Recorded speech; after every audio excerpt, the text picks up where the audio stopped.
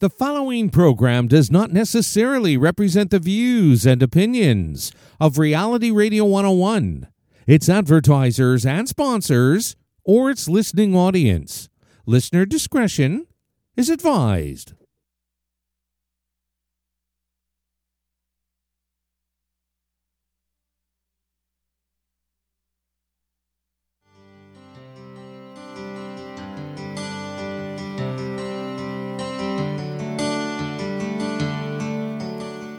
Welcome to the Urban Forestry Radio Show, here on Reality Radio 101.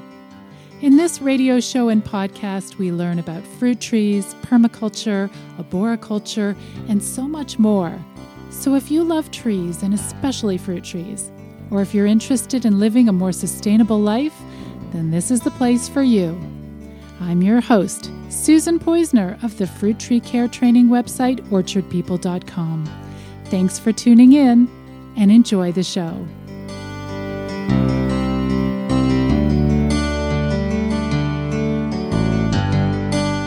Welcome to the Urban Forestry Radio Show with your host, Susan Poisner. To contact Susan live right now, send her an email instudio101@gmail.com. And now, right to your host of the Urban Forestry Radio Show, Susan Poisner. Hi, everybody. When I was young, I thought that an apple tree is an apple tree. It took me years before I realized that there are lots of different cultivars of apples, and each cultivar may produce an apple that looks very different, and they taste very different. Some are sweet and some are tart. And in my opinion, they're all very special. But even within a single cultivar, you can have very different trees. So some McIntosh apple trees will grow to be so large that you need a ladder to harvest them. And other McIntosh apple trees can be so small that even when they're mature, you can pick all the fruit on the tree by hand. So what's the difference?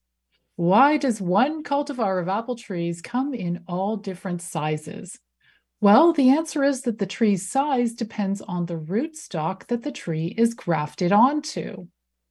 And not only that, the choice of rootstock can change lots of other things. It can make a tree more disease resistant or more adaptable to certain types of soil. So in today's program, we're going to dig deep into apple tree rootstocks. And my guest on the show today is John Strang, retired extension fruit and vegetable specialist from the University of Kentucky. So I'm going to start chatting with John in just a moment, but first I would love to hear from you. Send in your questions, your comments, or just email us to say hello, and we will enter you into today's contest. And this month's prize is a book called The Modern Homestead Garden, Growing Self-Sufficiency in Any Size Backyard. And it's by Gary Pilarczyk, valued at $24.99. So to enter today's contest, all you have to do is send an email during the live show to instudio101@gmail.com. That's instudio101@gmail.com. And remember to include your first name and where you are writing from. I look forward to hearing from you soon. So now to John. John, welcome to the show today. Thank you, Susan. It's a pleasure to be here.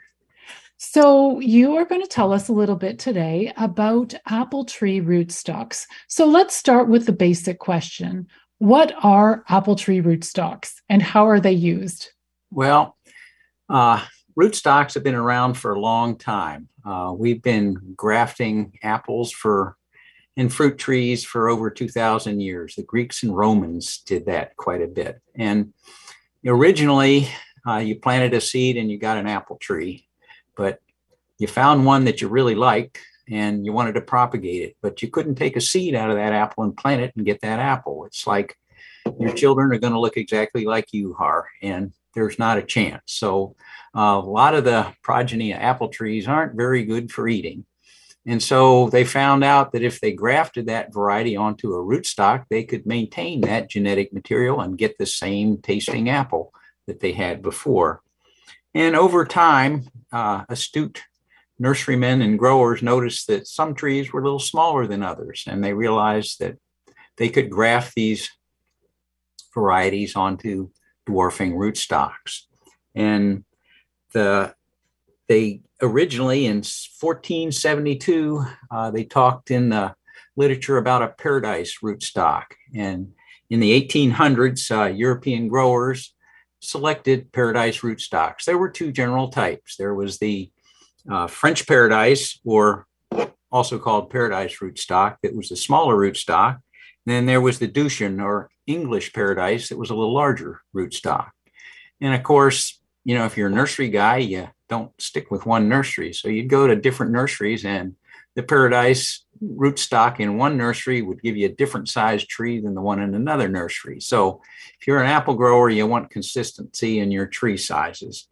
And so Sir Ronald Hatton at the East Malling Station in Kent, England, in about 1913, started collecting rootstocks from all over Europe. He collected them from the Netherlands and, of course, UK and France and Germany. And then they evaluated all of these. And they picked the very best ones, and they numbered them 1 through 9, Malling 1 through 9. And eventually they ended up with a total of 24 rootstocks out of this. And we're still growing some of those rootstocks today. In fact, so sorry, with the Malling. So this is the English station where they took all these paradise rootstocks. They're all confused. They organized them and they labeled them. Well, how were they then going to propagate them so that it could be consistent, so that the Malling 9 or M9 is always one kind of thing? How could they in those days ensure consistency between, like, in one type of rootstock?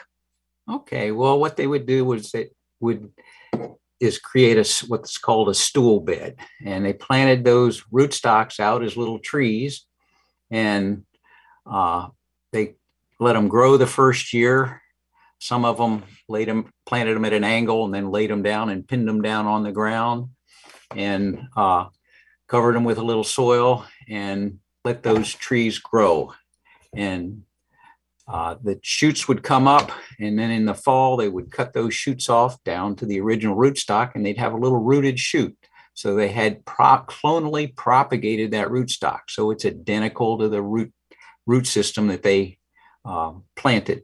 And so then they would graft the Scion variety, or the variety that they wanted, on this rootstock, and they would have a consistent orchard out there. So that's how these rootstocks originated. And of course, England wasn't the only country that looked at rootstocks. Russia developed the Budagovsky stocks, the Bud 9, the Bud 10, B118. Those are some of the more common ones right now. Germany developed the PIAU and supporter rootstocks. Canada developed the Ottawa and the Vinland rootstocks. Poland developed the P rootstocks. The Czech Republic developed JTEH rootstocks.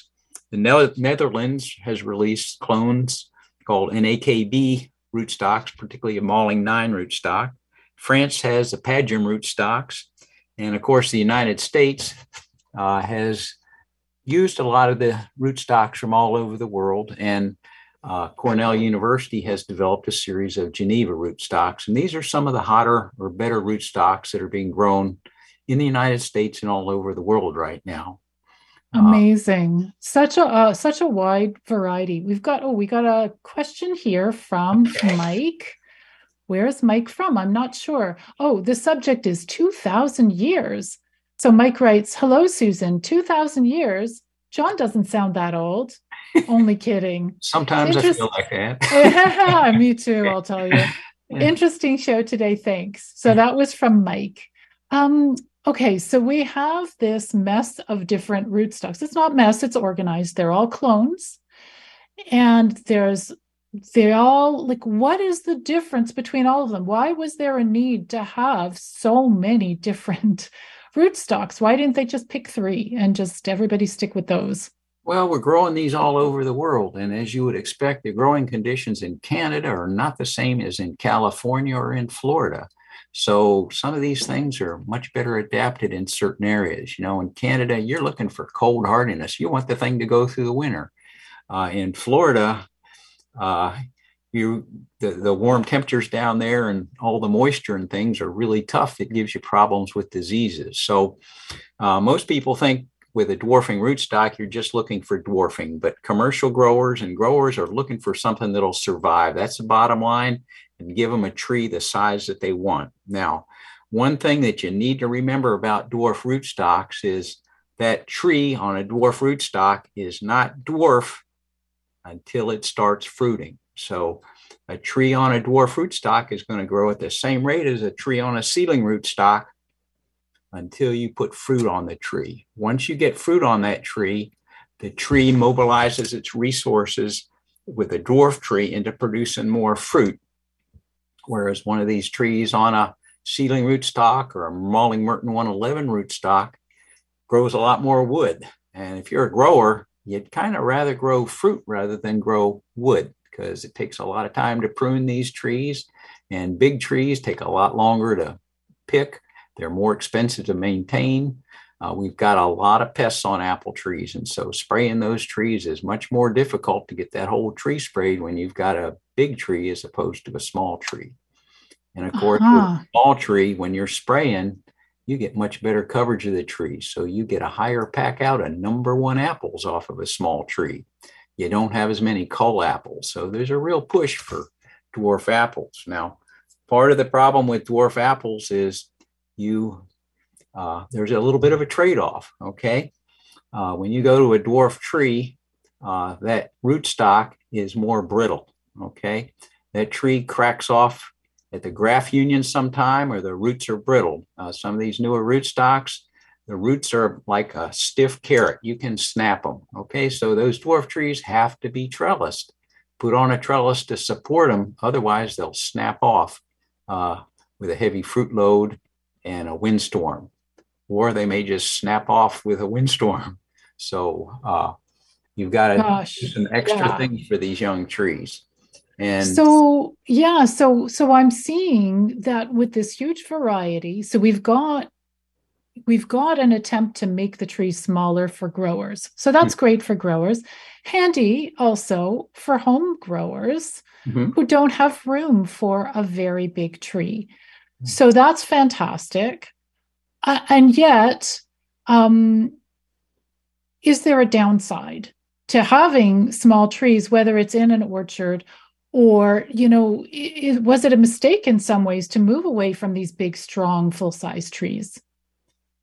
No, there's a lot of advantages to dwarf trees, but you've got to take care of them. If they're planted close, if you've got an orchard that's a dwarf orchard with 1,000 trees per acre, that whole area underneath of that orchard is honeycombed with roots. All those trees are competing with each other. I've been doing this a long time, and we started out with semi-dwarf trees, and, those trees were planted 15 feet apart in the row, and then you start crunching the spacing down between the trees. Now, a tree grown in Canada or Minnesota does not get as big as a tree grown in North Carolina. We've got a lot longer growing season in the South, and those trees get bigger. And so you control the size of that tree by the rootstock, but also you got to prune that thing annually. You don't over fertilize it, okay? And you need to crop that tree consistently. Now, apple grower says, well, I'm going to crop it every year, but you get a frost that freezes all your flowers off the tree, or you have real rainy conditions during bloom and the bees aren't out there to pollinate it. So we get years where you don't have much of a crop. So you put that energy into growing the tree and they can get pretty big. So there's a lot involved in keeping that tree size down. Amazing. It's amazing, because I really feel that there is a misconception that you buy a dwarfing tree and no matter what, it will be dwarfing. But if for whatever reason it's not fruiting, it'll just keep growing. That's very interesting. How is it that over time we've filtered down to just a handful of apple rootstocks that people use again and again and again? And what are some examples of those very common rootstocks used? these, the selecting rootstocks is a continuum. We don't have the perfect rootstock. We're always looking for something that's better. And for example, when I first started working in Kentucky, we'd plant Mulling 9 rootstocks. Okay. It's been around for a long time. It's more prone to fire blight.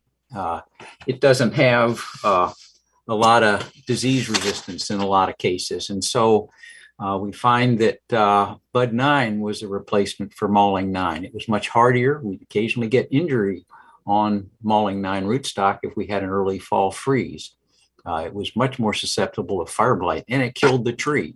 You don't want to lose your tree. So Bud 9 is more resistant to fire blight, but both of those get woolly apple aphids. Okay, that's a problem in the south more than it is up north. So we're looking, the East Mulling Research Station developed the Mulling Merton 106 and Mulling Merton 111 rootstocks by crossing them with northern spy apple to get woolly apple aphid resistance.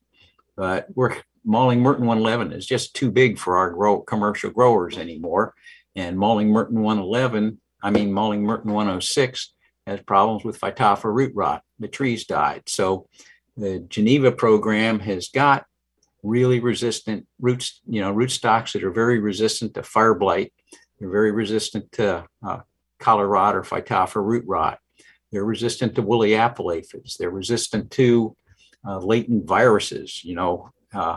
When we're grafting these trees, they're propagated clonally. So you get a virus in that variety, you keep propagating it, okay? And we've got some rootstocks that don't hold up under latent viruses. That tree either dies or does very poorly. So you've got to have clean scion to do that. It's a lot of work cleaning that scion wood up. And we get viruses in the rootstocks. And so they've cleaned a lot of these rootstocks up for viruses. So it's a constant battle. These are biological systems. They're not static. So we're starting to look at Geneva rootstocks. G41 has replaced a lot of Bud 9 and Mulling 9 rootstocks in a lot of areas. They're still planting about 5% of the trees that are still going in are on Mulling 9 rootstock in the United States. But we're getting away from that into some of these Geneva ones. It takes 20 years to evaluate a rootstock to decide whether this is a good one or not. And we want things right now in our society. And so we're still looking at better rootstocks. And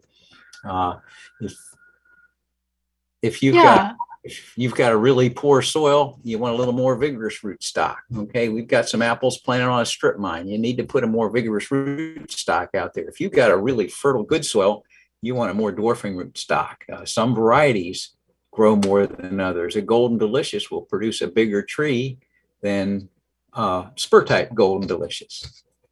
So let's just have a look. We've got an email here from, who's this from? Ron. So Ron writes, your name, John Strang, was on the last year Midwestern Tree Fruit Pest Management. Where maybe you spoke at a Midwestern Tree Fruit Pest Management talk? That's a commercial spray guide for the Midwest fruit growers. I retired 2 years ago, so my name was on that. There's a new one out that doesn't have my name on it now. It just came out. Okay. But it's the Midwest Fruit Pest Management Guide, and it is a spray schedule for commercial growers. Okay, we also have a question here from Glenn. Glenn writes, Susan, when you go to a nursery to buy a fruit tree to plant, is that considered a rootstock? Listening to you in Ottawa, Canada. Thank you, Glenn. What an interesting question. So, John. A lot of nurseries don't tell you what rootstock you're buying. They say it's a dwarf rootstock or a semi-dwarf rootstock or a seedling rootstock. So there's certain nurseries like Cummins Nursery in New York that tells you what rootstock you're on. Commercial growers are very specific about the rootstocks that they want, and a lot of them have to order their trees 2 years in advance of planting. So it takes a lot of planning to get the right variety and the right rootstock put together. A lot of these nurseries don't like to graft things and then find they have to burn the trees because they don't have a sale for it. So a lot of commercial orders are made ahead of time. And something that I've noticed, John, is that in the fruit tree nurseries that I use, they do say, but you have to look at sort of the paragraph when they say apple trees. Our apple trees are grafted onto these rootstocks. Mm-hmm. The dwarf trees are on M9, the semi-dwarf are on whatever. And you can always call them up to find out, because over the years, for me, I've realized that every rootstock has its own characteristics. Some are even more drought resistant. Some are, there are so many different things that are customizable with a fruit tree. And so once you, Glenn, find out what the rootstock is, you can do some research and see if your fruit trees need some extra special care. If you get on the internet, or I believe if you look at your website, the Cornell University has published the Geneva apple rootstock comparison chart, and that gives you a comparison of all of these rootstocks. It shows you what size they'll produce, what size trees they'll produce, and it gives you all the characteristics that they're resistant to or not resistant to. So that's a really good place to start with on those rootstocks. And I will share that graph with everybody when you want to listen back to this podcast. In the show notes, I'm going to put a link to that Cornell Geneva apple rootstocks comparison chart, because John sent that to me. It is so useful. I've got two more quick questions. Okay. Here's an interesting one from Mike from Hammond, Ontario. Hi, I have a question for today's show. For a home grower who would like to graft a tree or two, is there a downside, other than not knowing the size, to starting an apple seed to grow as rootstock? I had a few questions from people up in Canada looking at really hardy rootstocks like Antonovka and Dolgo. Those are typically seedling rootstocks. They're easier to produce, but they're going to give you a full-size standard tree. If you want size control, you need to order some of these dwarfing rootstocks. And there's a few nurseries that will sell small bundles of rootstocks. Typically, a commercial grower buys rootstocks if he's going to graft his trees from a nursery. They sell them in bundles of 50 or 100 typically, and most homeowners don't quite want that many rootstocks. We also have a question here from Dawn. Excellent question. Dawn is from Cleveland, Ohio. Hello, Susan and John. What exactly is fire blight? It sounds nasty. Loving you in Cleveland, Ohio. Okay, when we're spraying fruit trees, we're spraying for a number of things. We're spraying for insects like codling moth, oriental fruit moth that puts a worm in the apple. We're spraying for mites, they're little spiders. We're spraying for fungus diseases that are the majority of the diseases, like the fruit rots and apple scab, which is a real serious problem up north, or cedar apple rust, which is more of a problem down south. Fire blight is a bacterial disease, and a characteristic of fire blight, or a characteristic of bacterial diseases, is they multiply really fast. Under ideal conditions in the spring during bloom, you can go from 1 to 1 million bacteria overnight. So it literally explodes in the orchard and it kills trees. It hits the tips of the shoots or hits the flower clusters and starts moving into the trees. Typically, it builds up on the flowers in the tree, and then roughly about a month later, it starts hitting the young shoots and traveling down these shoots. Now, if you're growing dwarf trees in a tall spindle system where you're pushing them really hard with fertilizer to get them up to the top wire to start fruiting them, they are much more prone to fire blight. So commercial growers will spray with copper or streptomycin. They spray with streptomycin during bloom.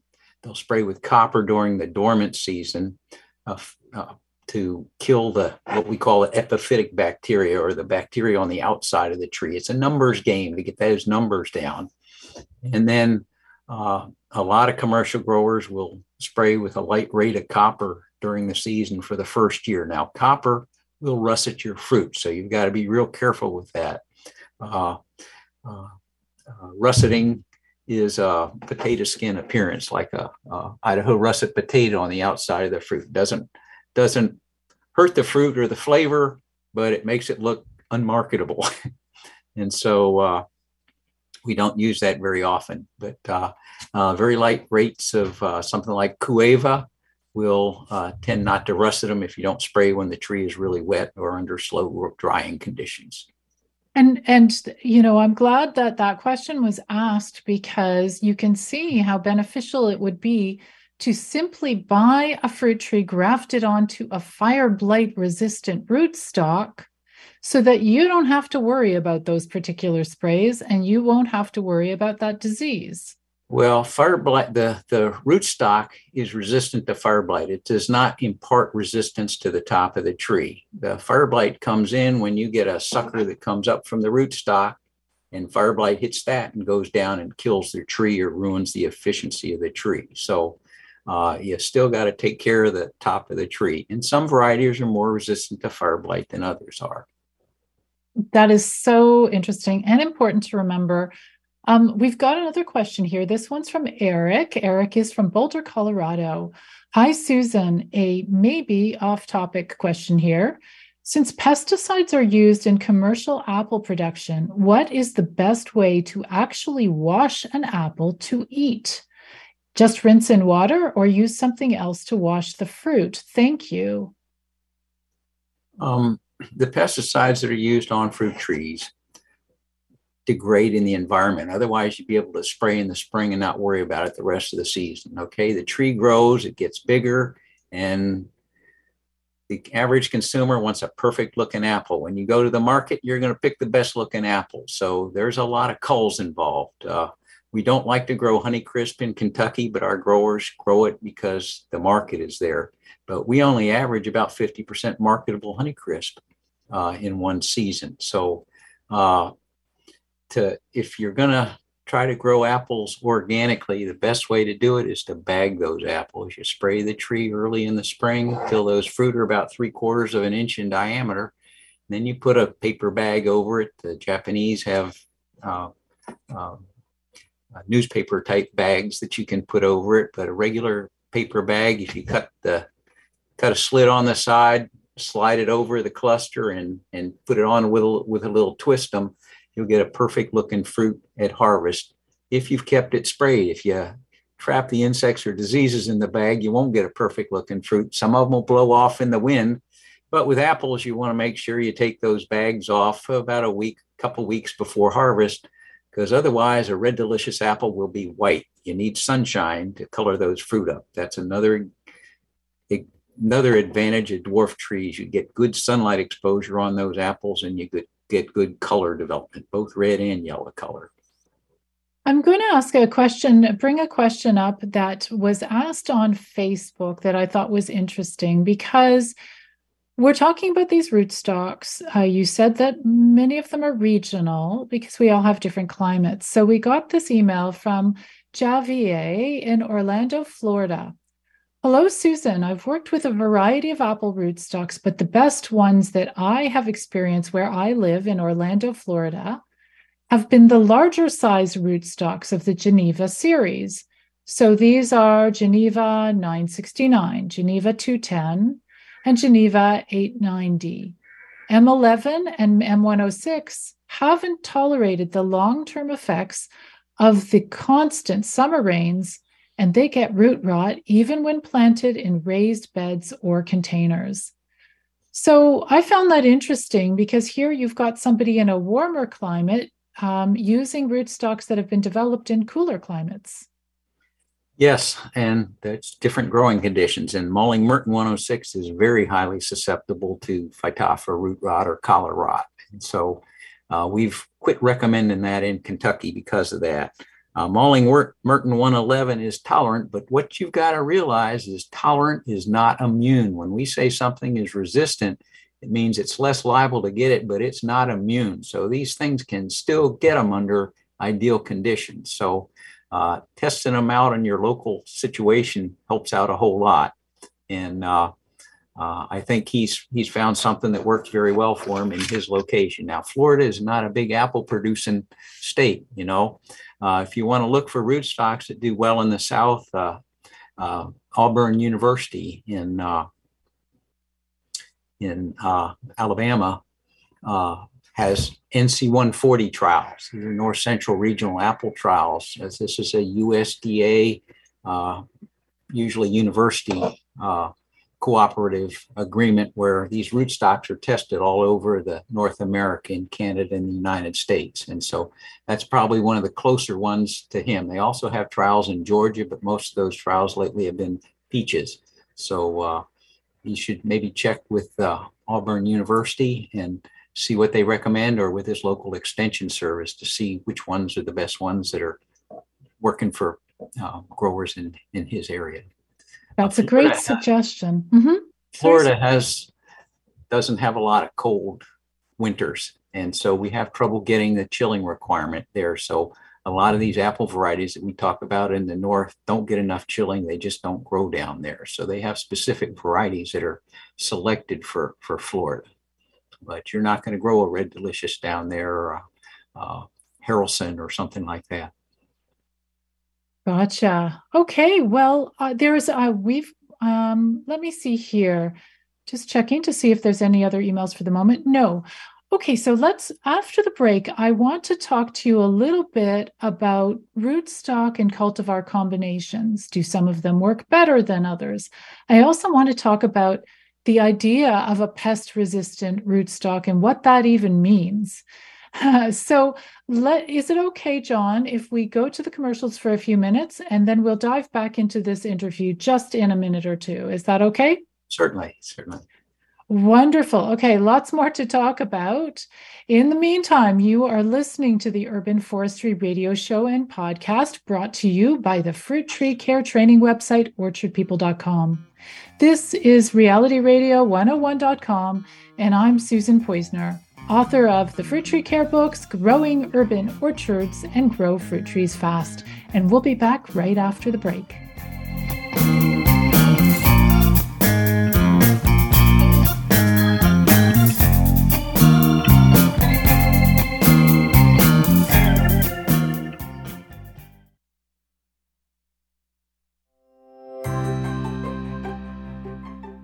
Hi, I'm Susan Poizner from orchardpeople.com. And I'm Steph Roth from Silver Creek Nursery in Ontario. Join us for an interactive online workshop called Fruit Tree Grafting for Anyone. In this workshop, we'll teach you how to add different fruit tree varieties to an existing tree, and we'll teach you how to create a fruit tree from scratch. This workshop includes live teaching, practice exercises, lots of student participation, and professionally filmed high-definition videos. This live workshop starts in February, and the class size is limited, so reserve your spot today. Visit orchardpeople.com/workshops for more information and to sign up today. We'll see you in class.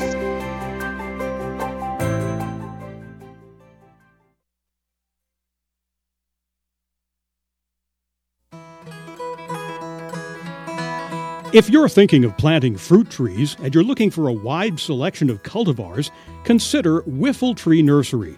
Our 62-page full-color catalog includes over 300 varieties of fruit and nut trees, berries, grapes, and other edible perennial plants.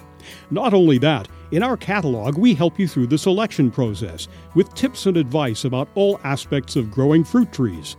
You can learn about adding nitrogen-fixing plants, rootstock choices, and even about planting a windbreak if you have a windy site.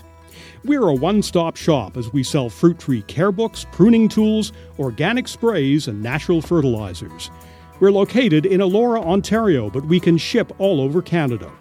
Call us at 519-669-1349 to order your catalog. That's 519-669-1349. Whiffle Tree Nursery. Call us today.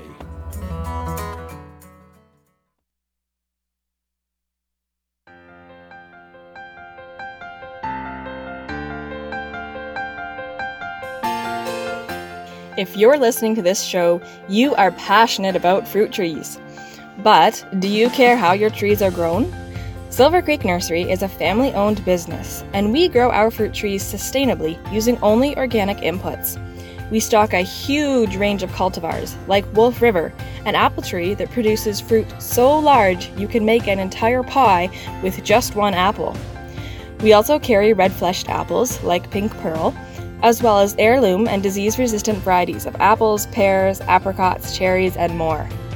We ship our trees across Canada, and we can also supply you with berry canes and edible companion plants to plant near your trees. At Silver Creek Nursery, we grow fruit trees for a sustainable food future. Learn more about us at silvercreeknursery.ca.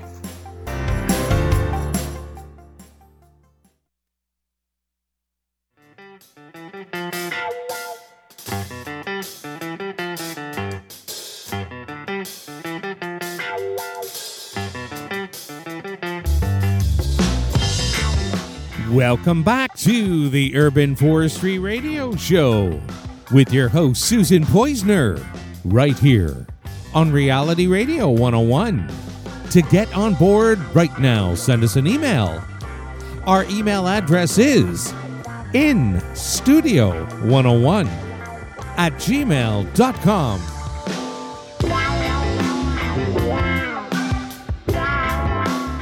And now, back to your host of the Urban Forestry Radio Show, Susan Poizner. Hi, everyone. You're listening to the Urban Forestry Radio Show and podcast brought to you by the Fruit Tree Care Training website, orchardpeople.com. This is Reality Radio 101, and I'm your host, Susan Poizner.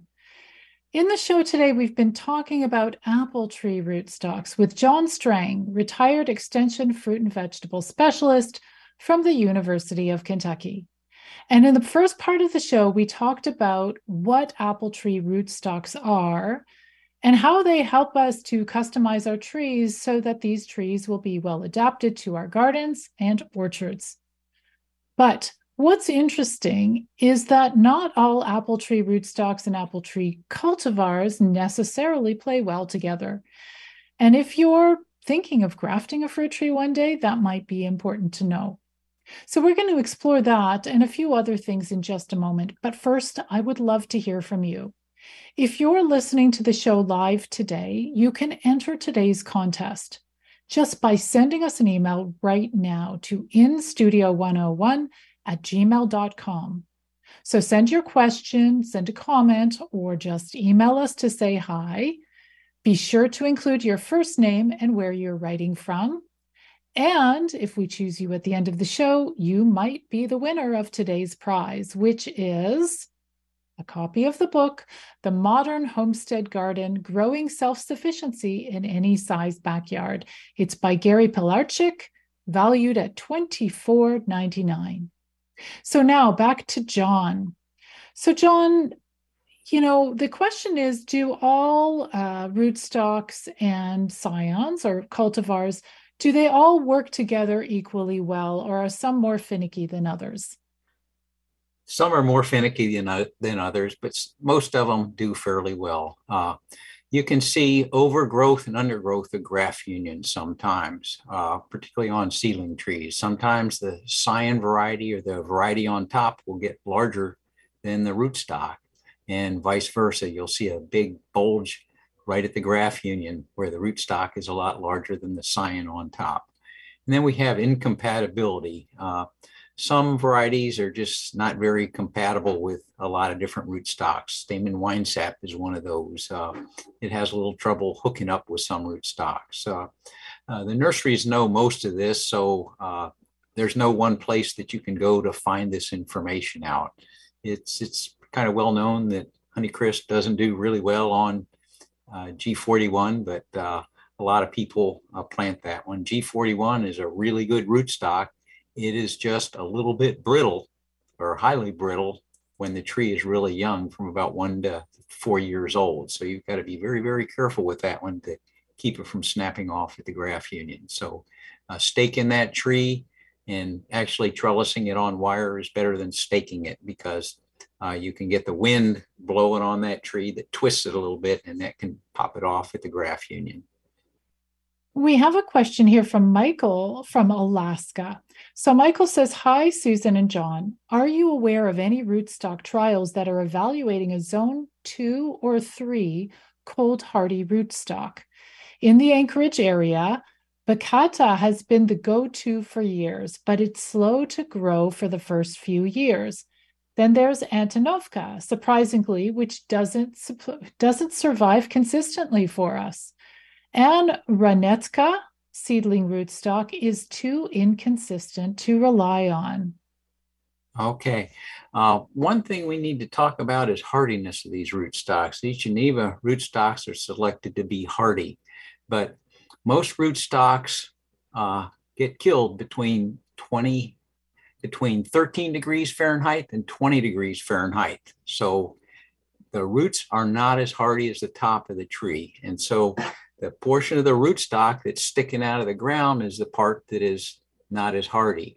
So in northern areas where the ground is covered with snow and you have cold temperatures, that pretty well insulates the root system and helps them survive. We have the most problem with really rapid temperature drops where the tree can't harden. With a tree to survive, to avoid freezing inside the cells that ruptures the cell membranes, that water has to move out through the cell wall and freeze between the cells. And if you don't have time for that water to move out, you're more liable to get damaged. So that's why freezing rate is so important. But mulching around the tree or protecting the lower part of that tree would do a whole lot to get them through the winter. Now, at least around Kentucky, we don't like to use a lot of mulch around the trees because that's a site for voles to overwinter, and they eat the bark off of your roots. Maybe they don't survive that far north. I don't know. But mulching will help out a whole lot, or keeping the snow piled around the base of the trees will do a whole lot. Now, there are really hardy rootstocks. Antonophica is one. Dolgo crab is another one that's a northern rootstock. I don't think we're growing many apples in zone 2. They get into zone 3 pretty much in Minnesota. In Minnesota, they had to develop varieties that would be hardy enough to grow in Minnesota. A lot of the varieties like Golden Delicious don't do well up there with the winters. So as far as coming up with a rootstock that's really good for zone 2, I think he's trying them out and seeing what works. I would call the local extension service and see if they have any better recommendations for hardy rootstocks. Yeah, that's a great idea. And also, I'd be very curious to know, in Canada, our University of Saskatchewan has come up with some fantastic, really cold hardy cherry trees and things like that. So they also you might want to check out the University of Saskatchewan website to see if they're developing anything, because they've been very creative over the years. Now, talking about Saskatchewan, we got an email here from Doug. Doug writes, hi, Susan, great show today. Your guest mentioned rootstocks that you need in Canada. Where can I find these? And this is from Doug in Saskatchewan. So Doug, in Canada, it's harder to get your hands on rootstock, but that doesn't mean it can't be done. And you're a listener to this program, so I'm going to tell you a secret. Okay, everybody, this is a secret. Maple Grove Nursery in Nova Scotia, they do sell rootstocks in Canada. And I think on Salt Spring Island, there are a number of nurseries that also may sell rootstocks. So that's a little lead for you. Whether they have the Ontario rootstocks, I don't know. But Doug, get back to us and tell us what you find. John, do you have any suggestions as well? I don't. I think there'd be a problem shipping them across the border. I don't know. But, the Cornell Geneva program cooperates with British Columbia and Vineland Station up there. And so I'm sure they've got rootstocks available in Canada from some of the nurseries, some of these Geneva rootstocks, and they are selected for hardiness. But your best bet, if you're in a really cold hardy area, is to check with a local extension service or go to the NC 140 Apple rootstock page. You can search for that and look at the results on the local trials to see what's surviving in your area. We have a question here from Dave. So Dave writes, is there any freestanding dwarf rootstocks in Kentucky? Great question, because you were saying how important it is with these dwarfing rootstocks to support them with some sort of stake. So is there such a thing as a dwarf tree that's really strong and can stand on its own, well, one trunk? No, with dwarf rootstocks, some of the dwarfing seems to be associated with a higher proportion of phloem in the tree, and that makes them brittle. I have a row of trees at the university farm here in Lexington that was on Bud 9 rootstock, and the farm manager never got them trellised. And so I just left them there. And over about 14 years, about 50% of those trees have snapped off at the graft union. So it gives you an idea. Some of them will survive, but you don't want to take that chance. As the tree size gets larger, you get into trees that will self-support. So Malling 7 is one that we've used a long time. It self-supports relatively well, but it leans on heavier clay soil. So it could use a stake in that situation. A lot of these Geneva rootstocks that we mentioned before, the G969 and G210 and G890 will self-support pretty well, but they are, in the Malling 7 size, which is about 65% the size of a standard tree for us in Kentucky. So if you have a tree planted on a Malling 7 rootstock and one on a seedling rootstock, the one on the Malling 7 rootstock will be about 65% the size of the tree on the seedling rootstock. That gives you an idea. Trees don't quit growing. They keep growing throughout their life. So even a dwarf tree can get pretty large if you don't try to control that. I find that shocking to hear that 50% of these dwarfing trees broke off. That's quite shocking. And when people come to me and they want to plant community orchards in public spaces, I will often suggest that they go for semi-dwarf trees. They're just stronger, because if a kid starts climbing the tree, or if kids are playing soccer and they're kicking around a ball or whatever it is, these trees can get damaged really easily. So Dave wrote us back again. So Dave is from Cold Spring, Kentucky. What are your thoughts on making interstem rootstocks to create freestanding dwarfs? Wow, this is a great topic. So Dave is suggesting M111/G41 or M111/G214. Is this a good idea? So why don't you start off by just telling us a little bit about what an interstem rootstock is? Well, we've used interstem trees for a long time, and that gives you a strong rootstock underneath that self-supports, and then you put a piece up to 9 inches long will give you the maximum amount of dwarfing that you get out of that rootstock as an interstem that's out of the ground. And then you've got the Scion variety on top. It takes 2 grafts, so it's much more expensive. So you don't see much of those being sold by nurseries anymore. Malling Merton 111 rootstock with a Malling 9 or Bud 9 interstem work pretty well. That gives you dwarfing. You plant that tree so that the soil level is on the Malling 9 portion of the tree. So the 111 portion of the rootstock is completely underground. And that gives you a freestanding dwarf tree. I'm a little concerned about G41 because of that brittle graft union. Using that as an interstem, I'm afraid it would break at the graft union there without a stake to support it. But some of these other ones should give you very good dwarfing capabilities. Cornell is supposed to release a couple new Geneva rootstocks this year, I've heard. Don't know what they are, but those are it's the future coming. Oh, amazing. Amazing. It's just so wonderful how much work is being done on this.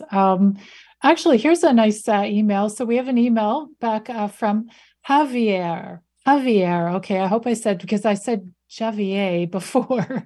Yeah. Poor guy. Anyways, Javier writes, hello, Susan. I'm available to chime in about the apple rootstocks and our experience in Florida. Thank you. So yes, we got your email. We're going to go through a couple more, but thank you so much. And sorry for hacking up your name. Oh my gosh, that's embarrassing. Okay, now we've got an email from Ronald.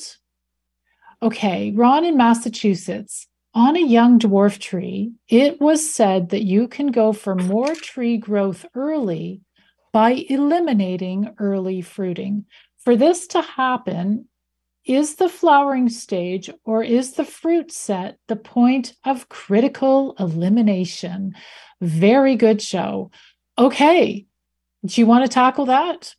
Okay, with dwarf, we should talk a little bit about rootstocks and apple trees. When you plant an apple seed, the tree that comes up is juvenile. Characteristic of a juvenile tree is it does not flower, and a lot of times they have thorns. Okay, that tree has to grow and get to a certain size. Several years later, it gets to the intermediate phase where it starts flowering a little bit, And then it gets to the adult phase where it flowers and fruits and doesn't have the thorns.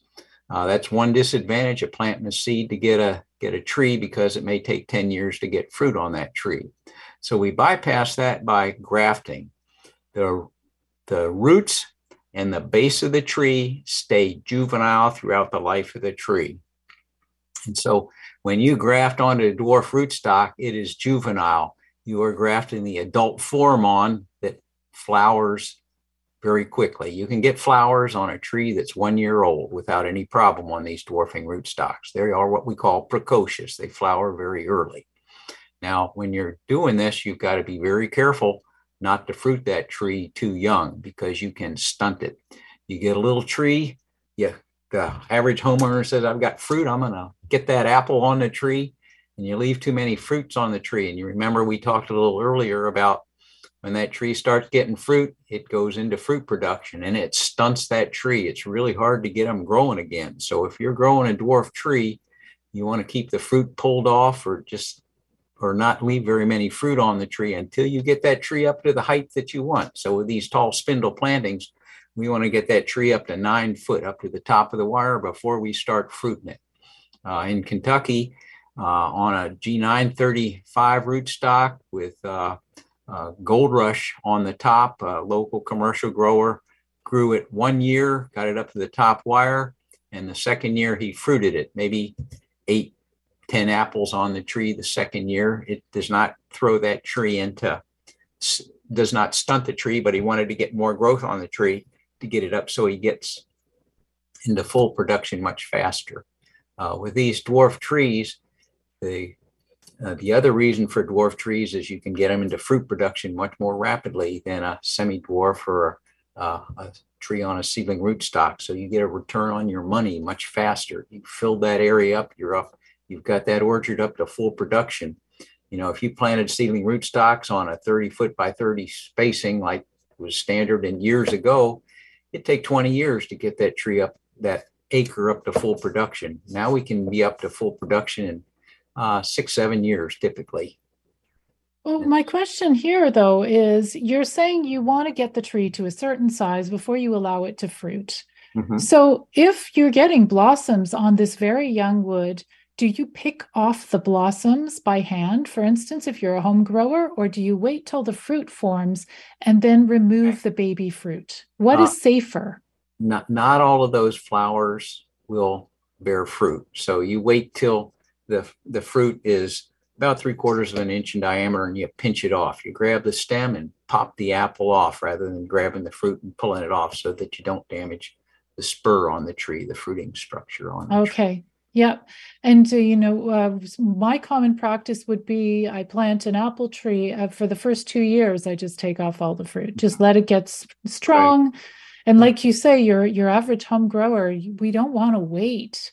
We want to taste what this fruit is going to taste like. We can't wait. But what I say to people is, this is a time for the tree to really extend its root system, to get strong. And then it will feed you for, decades to come. Yeah. But, it needs that time for establishing itself, for expanding its root systems. Would you say that's true? Yes. In a semi-dwarf orchard, typically it's 3 to 4 years to harvest the first fruit. With the dwarf trees, if you're really pushing them with drip irrigation and fertigation, some varieties, vigorous varieties, you can fruit the second year. Something like Honeycrisp or Evercrisp that are slower growing trees, it may 2 or 3 years to get them into production. We have just a few minutes left, but I've got a couple more Facebook comments that I wanted to bring up. One is from Mark from British Columbia. So Mark enjoys grafting, and Mark says, personally, I'm switching from Bud 9 to M9 since M9 has a terrible problem with burnout. Oh, it also seems to be quite a heavy suckerer, if that's a word. I like that. But comparing Bud 9 to M9, you mentioned that one is more fire blight resistant, but what is this problem with burnout and suckering? Burnouts are what we call adventitious roots. They're roots forming on the upper surface of the plant, on the trunk and the stems and so forth. And some rootstocks like Malling Merton 111 are very prone to that. So if you leave much of that out of the ground, you get burr knots on there. They're more prone to getting woolly apple aphids into those and fire blight infections in those. So when we're planting on Malling Merton 111, we tell you to plant that so that the graft union is 2 inches above the soil line, so you don't have that sticking out. Burr knots tend to develop under wet, rainy conditions and shade. And so Malling Bud 9 and Malling 9 are pretty similar as far as ratings for burr knots and suckers coming up from the roots. Neither of them are prone to a lot of that. He may just have a shady or really wet condition, or that's promoting the burr knot development. It does rain a lot in British Columbia from what I remember being up there. So that may be part of the problem. But I think it's the environment rather than the rootstock in that case. But Bud 9 would be a much better rootstock to put in because of fire blight resistance. Gotcha. Okay, we've got also a minute for Art's question. Art from Minnesota, or its comment, I tend to graft more crab apples than bigger apples. I just seem to have more success using Dolga seedlings than Anty, A-N-T-Y. That's short for Antonovka, I think. Antonovka, I see. I'm on the edge of a prairie environment with hot summers and often dry periods with cold winters. I wonder if these Dolga rootstocks do better in shallow soils, slightly lower pH, and in areas where summer droughts can be frequent. Antonovka rootstocks need several years to get decent growth. Both of those rootstocks are seedling rootstocks. So you're going to have a lot of variation between trees. You know, everyone's going to be a little bit different. And I don't know what he's referring to as a low pH soil. You know, we want a pH of 6.5, maybe down to 6. If you get to 6, you want to be putting lime on the soil to bring it up. That's where these apple trees seem to grow the best. I don't have a lot of experience with Dolga and Antonovka other than knowing that they're very hardy rootstocks, but he's not getting much dwarfing out of those. He does get drought resistance, but you know, if you're growing dwarf rootstocks, you want to be able to water those trees because they're packed in a little closer and they are more sensitive to the drought stress. Earlier on, we were talking and you mentioned to me before we started the live show about the difference between dwarfing trees and dwarfing rootstocks and full-size rootstocks in terms of watering and in terms of care. And you mentioned that dwarfing trees need more attentive care. Why is that? Well, when you plant those trees close together, you know, we're planting trees 3 feet apart and 12 feet between rows. That whole orchard underneath it there is honeycombed with roots beneath the ground.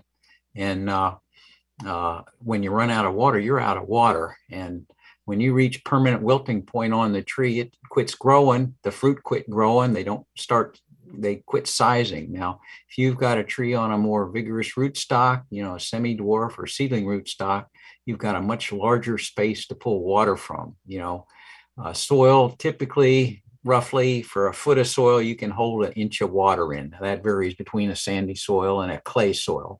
But if you've got 4 feet of soil, you can hold more water than if you've got 2 feet of soil. And you want an area that's well drained because roots don't grow where the soil is saturated with water for long periods of time. So that will limit your rooting depth there and what's available to the tree later on. We should talk a little bit about what's going on underneath of the soil because nobody sees that. But if you look at you look at a root system on an apple tree, about 70% of those roots are within a foot of the surface of the soil. Then they send sinker roots down deep. They'll go as low as 39 feet to pull water. So when a tree's pulling water in a drought situation, it's pulling it from the surface of the soil. As it gets drier, it goes down deeper in the soil. So those lower layers in the soil are your reserve moisture for your apple tree. And so It's very important to irrigate them if they're getting dry. And permanent wilting point is the tree is no longer able to survive when you wake up in the morning and those leaves are wilted and they don't perk back up during the next night. Okay, well, it's almost time now for us to find out who won today's contest. Before we do the little contest prize ceremony, I just want to say hello to Hank, who wrote to me this month to ask about this month's show, and Jillian wrote to me for last month's episode on foodscaping saying, thank you for the show. So thanks everybody who wrote me. To all the show listeners, if you want a shout out during an upcoming show, it would be so fantastic if you could go to Apple Podcasts or to your local podcatcher and post a review for the Urban Forestry Radio Show. If you post a new review, I will be sure to share it on an upcoming show. So now it is time for our contest. And in the studio, we have Gary, who's going to help us find a winner. I am. And John, I put all the names in a little bucket here. I'm going to shake the bucket. You'll be able to hear that. And you tell me when to stop. And then I will pull out a little slip of paper with the names. Okay, are you ready? Sounds good. Here we go. Stop. And stop. Okay, let me grab one here. And we'll see what we have. Okay, Javier, from Orlando, Florida. You're the winner. Yes, yay. Thank you so much. That's wonderful. Okay, well, congratulations, Javier. Oh my gosh, so embarrassing when I can't pronounce people's names. And thank you so much, John, for helping us to choose the winner. I'm sure all the other people who sent in emails will be very upset with you right now and disappointed. How do you feel about that, John? That's fine. You didn't come here to be popular, did you? Yeah. So thank you so much to everybody who listened to the show today. Now I'm going to put up a video version of this podcast on the Orchard People YouTube channel in the next couple of days. So head on over to YouTube, look for Orchard People, and you can see videos of all of our shows or all the recent shows. And this one will be up soon too. So now I would like to thank you, John, for coming on the show today to chat with us about apple rootstocks. I've learned a lot. It's been a pleasure. It's nice to talk about fruit trees. People get into fruit trees because they enjoy it. Exactly. Well, thank you so much. So that was John Strang, retired extension fruit and vegetable specialist from the University of Kentucky. And that's all for the show today. If you want to listen to it again or download other episodes, go to orchardpeople.com/podcasts. And you can learn more about growing fruit trees on orchardpeople.com, where I also have detailed articles and courses on fruit tree care. So that's all for now. I hope you'll join me again next month when we're going to dig into another great topic. I'll see you then.